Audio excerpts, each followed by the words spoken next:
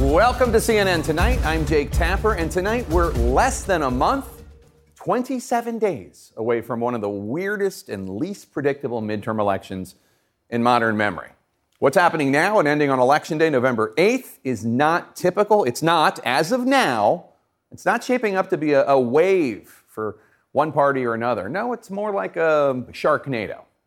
Now, typically, Republicans would and should be feeling pretty good about their chances to retake both the House and the Senate by significant margins. Feeling good because things are bad. With high inflation and fears of a recession, voters are inclined to hold the party in power, right now that's Democrats, responsible and accountable. Because prices are up almost everywhere you look. Life is more expensive, by which, of course, I mean Life cereal, wheat and processed wheat products, up more than 20% year to year. And as the late, great rapper Humpty Hump might say, straight butter, baby. By which, of course, I mean that the cost of butter is up 30% August to August. And, of course, our friends in Saudi Arabia are making sure we all continue to feel more pain at the pump. Thanks, MBS. Fist bump. That's too much. Hit me hard. I'm over it. I'm very unhappy. Prices are crazy. And as President Biden told me on last night's show, it could all very well get worse. I don't think there will be a recession. If it is, it'll be a very slight recession. That is, we'll move down slightly. It's possible. I don't anticipate it. And all that turmoil is reflected in a brand new CNN poll showing that you, America, don't think economic conditions in the U.S. are good right now. You give President Biden bad marks on the economy, and you think the government is not doing enough to stop a possible recession. So for Democrats on the ballot, this is what they say in the biz. This is serious headwinds, more like gale force winds, actually. Put on those mittens, Bernie. We should point out there are some issues where Democrats might have an edge. They're putting a big focus right now on abortion rights since the overturning of Roe v. Wade is no longer theoretical, and severe laws opposed by the general public are sweeping state legislatures.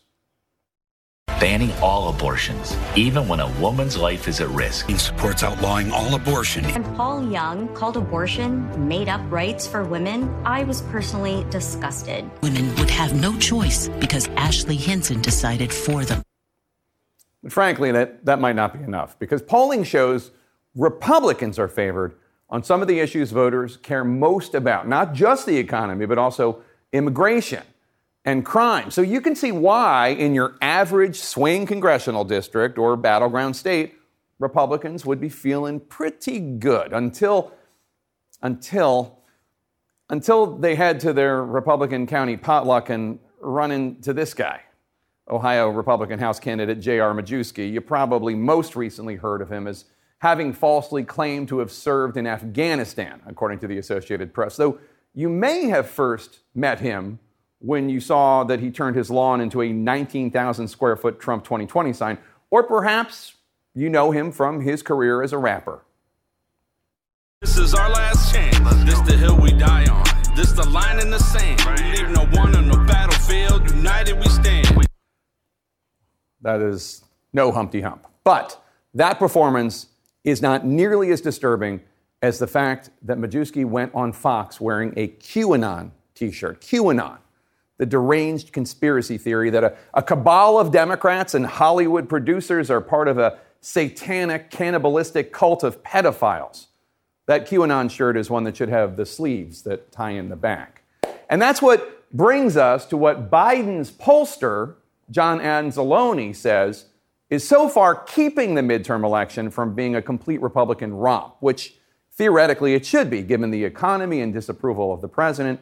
Anzalone says these midterms are a case of the head wins versus the head cases. Now, maybe you don't like that framing. It does come from a Democratic partisan, but Anzalone is also acknowledging massive disapproval of his own party, particularly on the economy. And it's really essentially the same argument that we heard from Senator Mitch McConnell when he talked about candidate quality, possibly keeping him from becoming Republican majority leader again. Candidates whose races are far more competitive than they should be given the givens. Herschel Walker in Georgia, Blake Masters in Arizona, Dr. Oz in Pennsylvania. And then, of course, there are those candidates with fringe ideologies.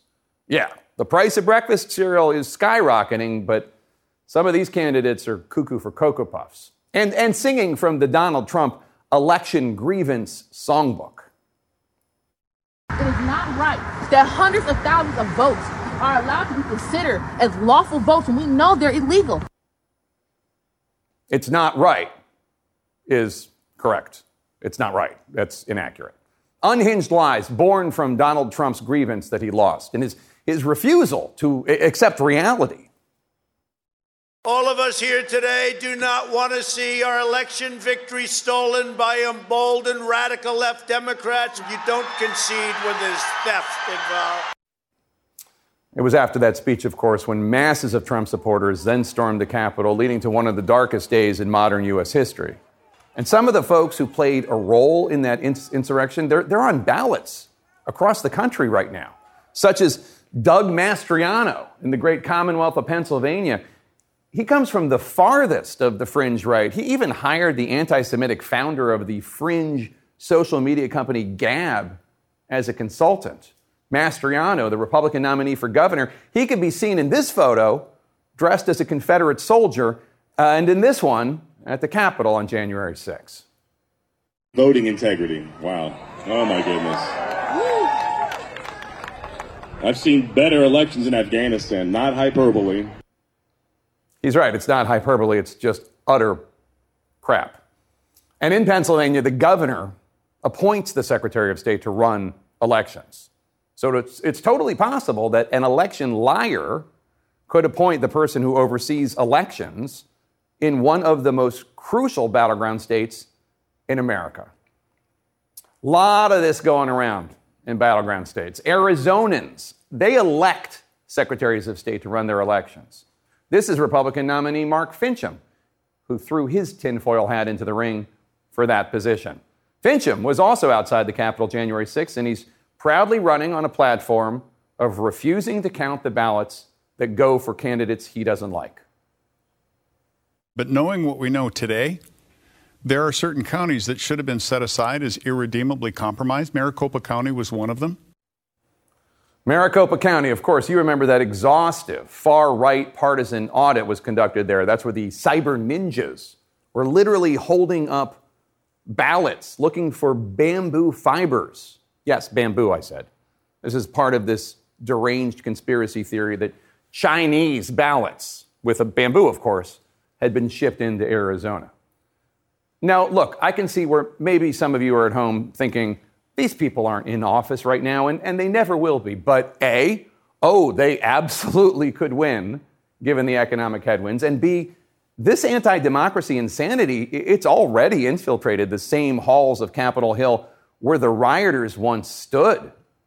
After she was released from prison, January 6th insurrectionist Simone Gold was greeted by none other than Texas Republican Congressman Louis Gohmert, who gave her an American flag, one that had flown over the very Capitol that she had attacked. She is out. It's Freedom Day, and thank God that he sent us Simone Gold. Ask the Capitol Hill cops how much of a role they think God played in sending Simone to the Capitol that day. And here's where politics gets even more cynical, because Democrats describe these candidates as an existential threat to American democracy. Folks, we talk about democracy, whether it's at risk. Well, democracy is at risk in most places when the only definition of whether you win, you either have to win the election or it's been stolen. Sure, absolutely, except across the country, Democratic campaigns and Democratic outside groups have spent tens of millions of dollars trying to help these election liars win their Republican primaries, at least $52 million, according to CNN's calculations, because they think these existential threats to democracy will be easier for them to beat in November than normal Republicans would be. Take Michigan freshman congressman and actual combat veteran Peter Meijer. Meijer was one of just 10 Republicans who voted to impeach Donald Trump after January 6th. That's a tough vote for anyone, much less a freshman. Meyer was running for re-election this year. Democrats repaid the favor by spending more than $400,000 to boost his fringe opponent, Trump-backed John Gibbs. Previously obscure, a guy who had written that women should never have been given the right to vote. And of course, he's a sharer of Trump's big election lie.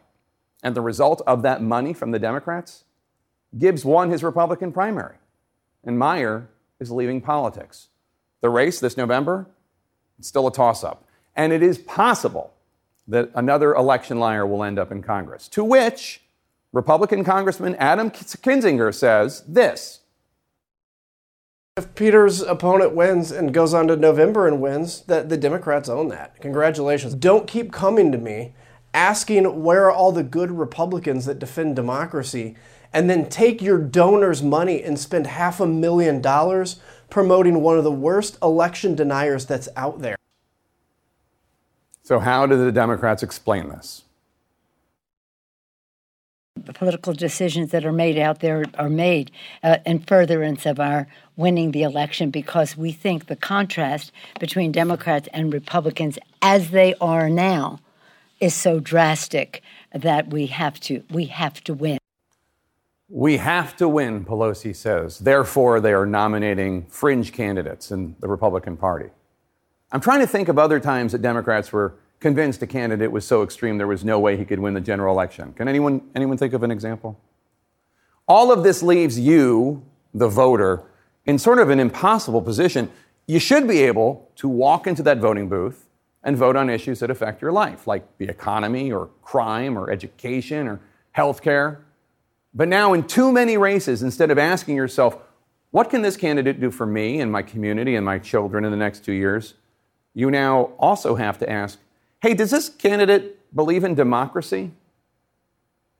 Tomorrow, the January 6th committee will argue that Donald Trump does not believe in democracy and that he is a clear and present danger to democracy. The panel is about to have its last public hearings before the midterm elections. One last chance to try to convince rational Americans about the dangers of the anti-democracy movement, one that pushes the former president's election lies and sometimes encourages violence.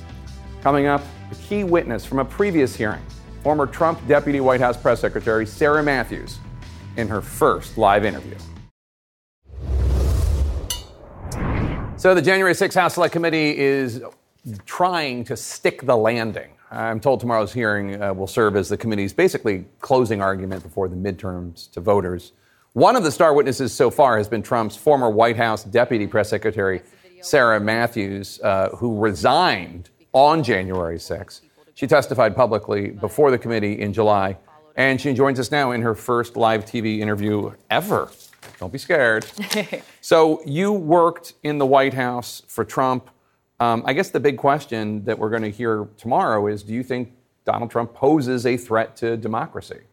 I do think that he poses a threat to democracy. I think that January 6th showed that, and that was part of my reason for resigning. He failed to act that day. He had every opportunity to call off the mob and condemn the violence. We've seen from taped testimony from several of my colleagues that folks were pleading with him to do that, and he didn't ever pick up the phone once. And I think that the January 6th committee has laid that out. But furthermore than just January 6th, he's continued to push the lie that the 2020 election was stolen from him with zero evidence of that. And I think that that does pose a threat to our democracy. Was there anything on that day, January 6, 2021? Was there a specific straw that broke the camel's back, or was it just the accumulation of everything? I do think that it was a slow burn for me, you know, the accumulation of him pushing the election lie that it was stolen. But probably on January 6th, when he tweeted out the video after everything we had witnessed, him saying, "Oh, we love you, you're very special," to his supporters, that was really the moment for me when I knew that I was going to resign. While you were testifying a few months ago, the House Republican Conference, the official Twitter feed for the House Republican Conference, they attacked you. They smeared you. And at the time, you were working for House Republicans, I think on the Environment and Public Works Committee or something like that. Mm-hmm. I know you didn't know about it in real time, and probably by the time you found out about it, they had deleted it. But that must have felt horrible. Yeah, I thought it was definitely an embarrassing look for them. I was a current House staffer at the time, and for them to tweet that out, they can't claim ignorance. I know the people on Elise Stefanik's team personally. That's the number 3 Republican in the House who's in charge of the conference, yeah. Exactly. And so they know that I was a current House staffer. And I think what was most astonishing to me about them tweeting that out was they tweeted it calling me a liar before I ever even opened my mouth. So they didn't even hear what I had to say in my testimony. And I don't think what I said in my testimony was proof that I was lying. There was nothing to be lying about because everything I said has been corroborated in the tape testimony that we've seen from my colleagues, that President Trump had people around him begging him to condemn the violence, to call off the mob, and he did not act. Yeah, no, it was a bad look for them. That's a nice way to put it. I mean, too many people in the party have become trolls. Based on your experience with Kayleigh McEnany, who was the press secretary while you were her deputy, other people like Stephen Miller, other people who worked in the White House, do you think they actually believe these lies about the election being stolen despite there being no evidence of widespread fraud? Or do you think they're just play acting because it keeps them in Donald Trump's good graces? You know, I can't speak for specific people, but I will say that I think it's a little bit of both. I think there are some folks who know better and are smart enough to see through this. They know that there's no proof of the election being stolen, but they wish to stay in the good graces of Trump world, and they prioritize their, ambition and careers for that. But then I do think there are some people who truly are detached from reality and have convinced themselves enough that the election was stolen. And just to remind people, you are a conservative Republican. Correct. Is there still a place for you in the Republican Party, do you think? I still think there is a place. I'm hopeful that by speaking out and saying that Donald Trump is lying to the American people about the 2020 election, that it will hopefully encourage more people to come forward and acknowledge this. And I think that the more people that are willing to stand up and speak the truth will save the Republican Party, but I'm not encouraged by the direction that it's headed right now. We've seen a lot of brave young women from the Trump White House, you, Cassidy Hutchinson, Alyssa Farah Griffin, coming forward. I wish that some of the middle-aged men who had been in positions of power over you had such courage. Sarah Matthews, thanks so much. Good to see you. Thanks for being here tonight.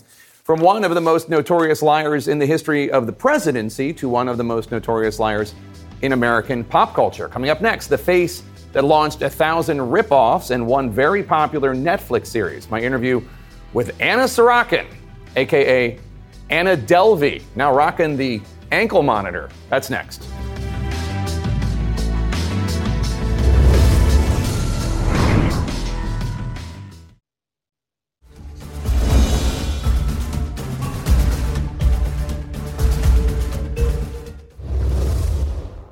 Tonight, she is back out in the world. Well, kind of. Convicted con artist and fraudster Anna Sorokin is now under house arrest after being released from prison last week. You might know her story from the hit Netflix show Inventing Anna, where she is portrayed as an epic scammer. Sorokin served nearly 4 years in prison, but after being released on parole, she was then arrested again, this time by immigration for overstaying her visa. Sorokin is now awaiting her immigration hearing. I sat down with her earlier today in her apartment in Manhattan. So you're out of detention for the first time in a year and a half. You've been here at this apartment since Friday night. How's it feel to be semi-free? Well, I'm so happy to be given this opportunity. I feel like I'm getting a second chance to fix my mistakes. Yeah, and I'm so happy ICE agreed to release me, even if it's just house arrest. House arrest, and you have this ankle monitor here. I do. Is that annoying? No, I'm getting used to it. They tighten it up a little bit, so it's not dangling as it used to. Are you allowed to leave the apartment at all? No. Not at all? No. Well, I'm supposed to check in with my criminal parole and my ICE officers, but otherwise, no. And do you have any idea how long you're going to be in house arrest? No, not yet. We're figuring it out now. Figuring it out. Yeah. And I'm trying to think how you pass the time. I know you do art now. This is your work. So this is a reproduction of one of my sketches, The Delvey Crimes.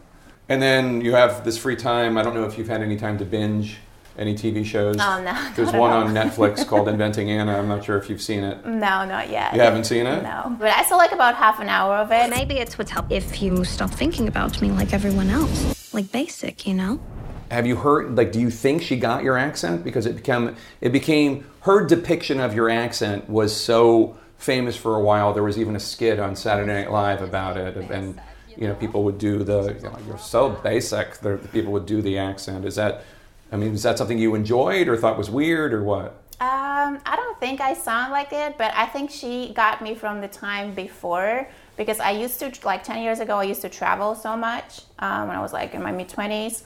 But now I just spend so much time in the States, and I've like only been speaking English, so I guess my accent is not as strong as it used to be. So I wonder, you wanted to be famous and well-connected. You came to New York with all sorts of plans, and you're now known as a notorious con artist and grifter and liar. And I'm wondering, do you have any regrets? Absolutely, yes. I feel so sorry for a lot of the choices I've made, but I also feel like I've learned so much and like I grew as a person. Have you apologized to anyone? Yes, I did. Who? Well, I said I'm very sorry for all the decisions I've made. Oh, in court, you mean, you said it. But yeah. Have you reached out to anybody? Have you reached out to any of your friends or the hotels or the restaurants or anyone? Well, I didn't steal any money from friends. The only friend that was involved in my criminal case, I got acquitted of that account. Right. And everybody else is a financial institution. But when you say right now, you just said that, you know, what you did it to financial institutions. It doesn't sound like you really regret what you did. You sound like you're almost kind of like casting it as though it was a victimless crime. It wasn't a victimless crime, right? I mean, you took advantage of people. I definitely did, yeah. And I was younger, and I learned from my mistakes. But did you?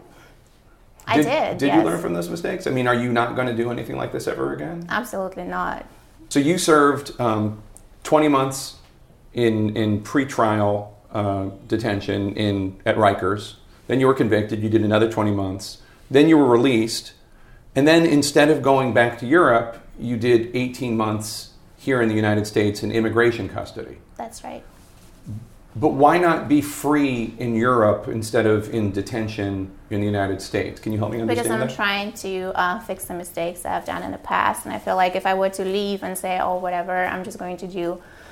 I'm just going to move on and like move to Europe. I would be like accepting the labels that they're trying to slap on me. So I think like me just staying in jail and trying to prove people wrong, got to stand for something. I hope people will recognize it. But what do you mean prove people wrong? By staying in the United States and doing what? How are you going to prove anybody wrong? Well, I'm still on my criminal parole. I'm still with ICE. And I'm trying to comply with all the rules and restrictions they're placing on me and just kind of change the narrative. What's your case to immigration for why you should get to stay in the United States after everything that happened? Why should the American people let you stay here knowing how effectively you conned and fleeced so many Americans here already? Well, I feel like I deserve a second chance. It was one mistake that I've made, and I've served my time, and I feel like I should deserve a second opportunity. Do you think there's something about the United States where we are fascinated by con artists, grifters, liars? Is there something that we like, that we find interesting? I would say so, yes. I was thinking if I were to be prosecuted for similar crimes in Germany, I don't think people would really care. Is that right? Yeah. So I feel like I never really wanted to be famous.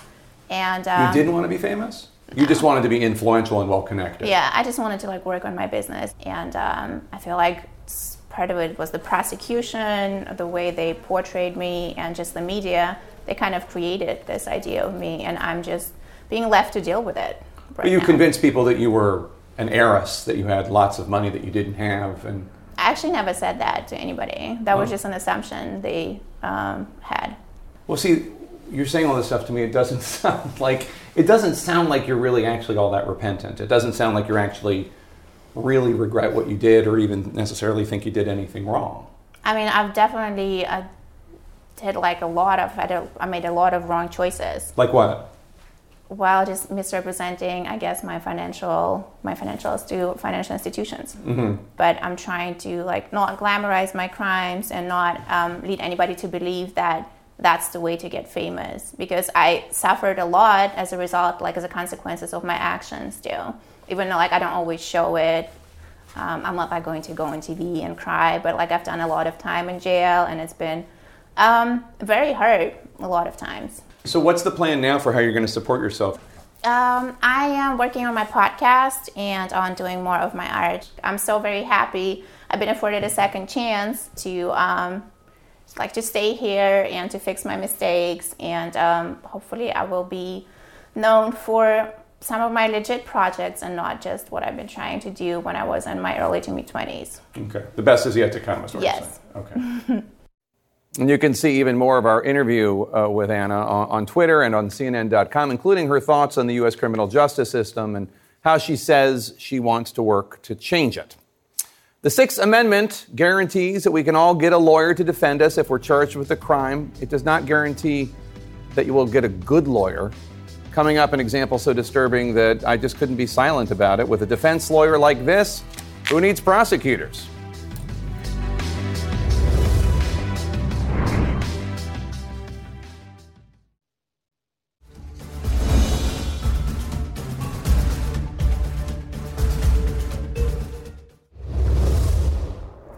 How bad can a lawyer be and still be considered adequate counsel in the United States?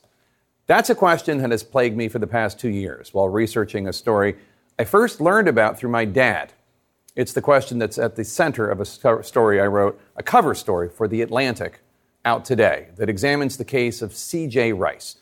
In 2013, C.J. Rice was a Philadelphia teen. He was sentenced to up to 60 years in prison for 4 counts of attempted murder. Now, Rice not only has insisted on his innocence, but my dad, who was his pediatrician at the time, has said that Rice would have been physically incapable of committing the crime in question. Now, you would think that that would have played a key part, a key role in his defense. But it's just one of the many ways his lawyer failed C.J. Rice. And the injustice, it's far worse than I ever could have imagined. This is my dad, Dr. Theodore Tapper, who spent decades as a pediatrician in South Philadelphia. For years, my dad's been telling me about a former patient, C.J. Rice, currently doing 30 to 60 years in prison for a crime my father insists Rice could physically not have committed. It was impossible. No DNA, no guns found, no crime scene evidence ties Rice to the September 2011 nighttime shooting and wounding of 4 people. One eyewitness who had known CJ for years initially and repeatedly told police she could not identify the 2 gunmen. I think it was approximately 20 hours where she had spoken to at least, I think it was 3 different officers, and had never said, look, this is somebody that's in my neighborhood. But overnight, police say a confidential informant told them that Rice may have been involved. So detectives then showed this photo array to the eyewitness, and she then fingered Rice. 3 years later, Philadelphia police changed policy, barring any investigating detectives from conducting the lineups because of the possibility of suggestion. This is the position where one of the shooters was, the one that was ID'd as C.J. Rice, the night of September 25th, 2011. The eyewitness testified that he was 20 feet away. 20 feet away, however, would actually have put him like here. This is 20 feet away. Where I was before, all the way over there, that's more like 50 feet away, maybe even more, depending on exactly where he was behind this car that was over here. Witnesses said they saw the gunman running. But my dad had examined the 17-year-old C.J. Rice just 5 days earlier, and he insisted C.J. was in no condition to run. He had staples in his abdomen over approximately an 8 or 9 inch surgical incision from his breastbone straight down as far as you could go.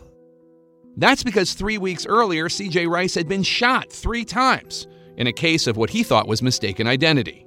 There was no way this young man, 5 days after I saw him, was running anywhere, let alone walking fast. My dad demonstrates here just how slowly he remembers C.J. Rice leaving his office that day. With great difficulty and with very great slowness. When C.J. Rice was named as a suspect, his mother, Crystal Cooper, met him at the police station so he could turn himself in. And the detective took his arm to help him walk up the stairs. CJ's family could not afford legal counsel, so court-appointed private attorney Sanjay Weaver took his case on. And Weaver did not provide CJ with an adequate defense. Weaver appears to have never visited the crime scene.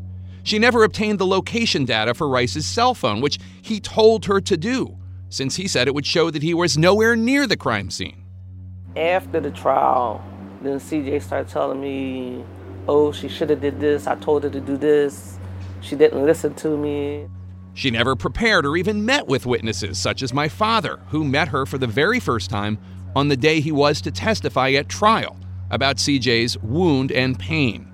Every time I talked extensively with the lawyers in person in their office. This is the only time I had never had a conversation of any length at all before the trial. At the trial, Sanjay Weaver never requested that Rice's case be decertified to juvenile court. She never mentioned that the only eyewitness to place CJ at the scene initially failed not once, but 3 times to identify him as the shooter. She never challenged the eyewitness about the inaccurate assessment of her distance from the shooters. She never introduced Rice's hospital records.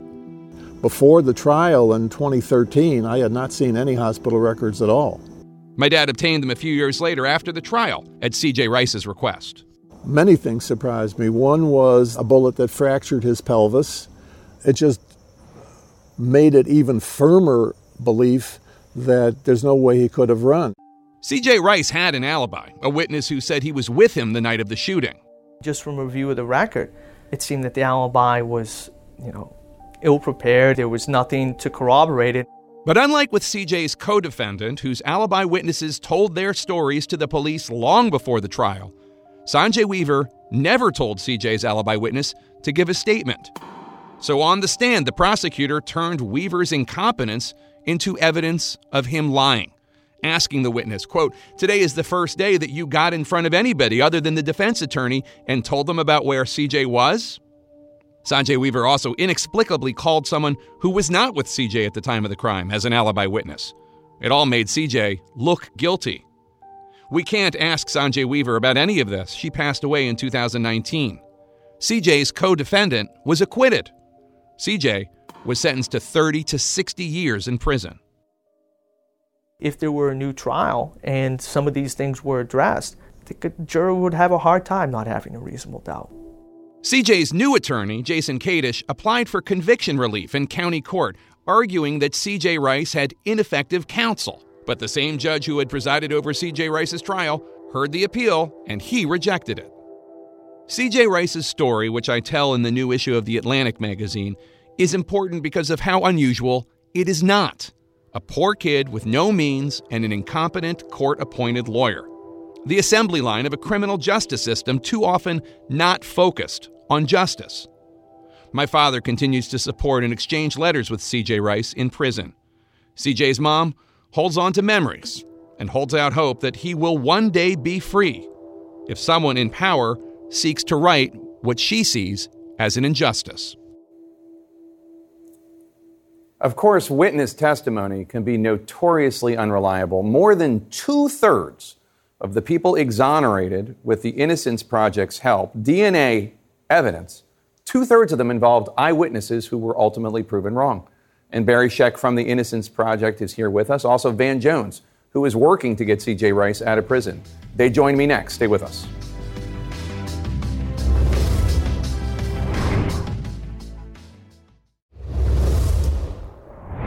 We just told you the story of C.J. Rice. His story reminds us that the Sixth Amendment, which guarantees the right to counsel, and a competent one, really is nothing more than an empty promise in the United States. Joining us now to discuss, Barry Scheck, co-founder of the Innocence Project, and Van Jones. He's an activist for criminal justice reform, and he's working on CJ's case. Van, let me start with you. There's something really to be said about how CJ's case was handled to begin with. The cops just went into it with this was a rival gang shooting thing. And they didn't really it really seemed like there was just a desire, we just need to make an arrest, and not really, we need to search for justice here and figure out who did it. Well, first, I just want to thank you, and I want to thank your dad. Your dad is a bulldog. Your dad is he just will not let this thing go, and as a result, maybe we'll get some kind of justice. Brian Stevenson, he says, it is America now, it is better to be rich and guilty than poor and innocent. So if you're a poor and innocent, the chances of you getting a good lawyer are not what they should be. And this is a case that shows you did more work to figure out what happened than the cops, the prosecutors, or the defense attorney. And once you start looking under these rocks, what you find is a system that's broken. This is a broken system. The Sixth Amendment, all these conservatives love the Constitution. The Sixth Amendment says if the state comes against you, you get a good lawyer. It's no longer true in America. And Barry, we need to point out, because your organization, the Innocence Project, has done such important work, and you've highlighted how mistaken eyewitness identifications are the leading factor for wrongful convictions. Nearly 70% of your 375 DNA exonerations involved eyewitnesses who have been proven to be wrong. But this is not something that the American people necessarily know. And if they're not told it, they just believe people. Well, I think we've made a lot of progress as Chief Ramsey actually instituted some reforms in Philadelphia, and Pennsylvania has done something on eyewitness identification. But the ineffective assistance of counsel issue is the hardest. Justice Marshall dissented in the Strickland case, which set out the standard. And what he said is the standard for ineffective assistance of counsel that we used to say, if you put a mirror under the nose of the lawyer and it fogs up, then you have an effective lawyer for purposes of the courts. But the truth is, we do not have an objective standard. Marshall pointed out that the way they wrote the standard is that it depended on the locale. If you're in a locale where they didn't have good lawyers, particularly when they aren't paying court-appointed lawyers very much money, which was going on here, although she was uniquely bad. Right. Yeah. You're and by the way, if you're that bad with those problems, you should be thrown off those panels. Right. And people don't do that. With lawyers protect themselves. But a bad lawyer, we can't even calculate how many people are innocent and convicted by the bad lawyers, and frankly, sentenced to far more time than they ever would have gotten, as this lawyer didn't put this poor young man in juvenile court where his sentence would have been a lot less. Yeah, 30 to 60 years for a crime in which nobody was even seriously injured, much less killed. And as you note, and have noted before, I mean, you can be drunk as a lawyer or arrested for drunk driving on the way to the courthouse. You can fall asleep. You can literally be disbarred during the trial, and that's all considered kosher in our judicial system. And Van, a lot of people don't realize the significant difference between a public defender, who are often excellent attorneys, and court-appointed attorneys who they don't have as good a track record. They don't, and sometimes the financial incentives make it even worse. So you have public defenders, they're lifelong, they're committed, they do it all the time. You have other lawyers, they pick up these cases for money. And they get paid the same if they do a good job or a bad job. They get paid the same, as you point out in your piece. If they work on the case for 10 hours or 10,000 hours, they get paid the same. So the incentive, as you point out, is to get a bunch of cases and do the minimum amount of work, and that results in a lot of injustice. One positive, though, is that people are fighting back. Dream.org has a petition up now to get people who want to see this case resolved differently to go to Dream.org's petition and sign up. You've got lawyers like Aaron Haney from the Reform Alliance who's now getting involved in fighting back. So this particular case, I think, could start a real movement. You have Shapiro, Krasner, and Fetterman, three of the big legends in Pennsylvania politics. Any of those three could take this case up and do something about it. I think this could start a movement to change this country where the Sixth Amendment applies again. What are the conservatives concerned about? The big government. Big government's going to come and get you. Right. The only thing in the Constitution that protects you, the Sixth Amendment says a lawyer can help you, and they need to join with us to make that real again. Barry, I was saying during the commercial break, once you see the injustices built into the system, you can't unsee them. And I was stunned to find out in Pennsylvania they have a thing called a PCRA. You want to say, I didn't get a fair trial in the courtroom of this judge. Guess who you go to get a ruling on that? The same judge. How many judges are going to be like, yeah, you're right, I did a bad job here? Ask Meek Mill. But the one point I'd really like to make here is that John Fath wrote a great book called Locked Up about over-incarceration in this country, and myself and others have been asking for a Marshall Plan for indigent defense. And frankly, that's not a lot of money when you can think about it in terms of what we're spending in so many areas. And you've got to do it now, because you talked about what could happen in Pennsylvania. Well, you've got to raise the standard of practice. You have to make it by statute an objective standard for what constitutes effective assistance of counsel. Real categories, because what Marshall was complaining about from the beginning, he really knew, right, is that unless you lay it out and you have constitutional standards, and it'll have to be done in the state, because Justice Alito has already told us he doesn't want ABA standards constitutionalized. It's got to be state by state by state. Yeah, and again, none of us want guilty people roaming the streets. We all want guilty people in prison. The question is, are we sending innocent people to prison because of the inequities in the system? Van Jones-Barichek, it's so great to have you here. Thank you so much. Thanks so much for joining us tonight. I'll be back tomorrow night with Republican Congressman Adam Kinzinger. He's on the January 6th Select Committee. This will be his first interview following tomorrow's hearing, which we're told will be the last one before the midterm elections. That's tomorrow night at 9 o'clock Eastern. Until then, you can follow me on Facebook, Instagram, Twitter, and the TikTok at Jake Tapper. Our coverage continues now with Laura Coates. I'm Dr. Sanjay Gupta, host of the Chasing Life podcast. In honor of our 10th season, we want to hear from you. Leave us a message at 470-396-0832 and tell us how you chase life. It could be used on an upcoming episode.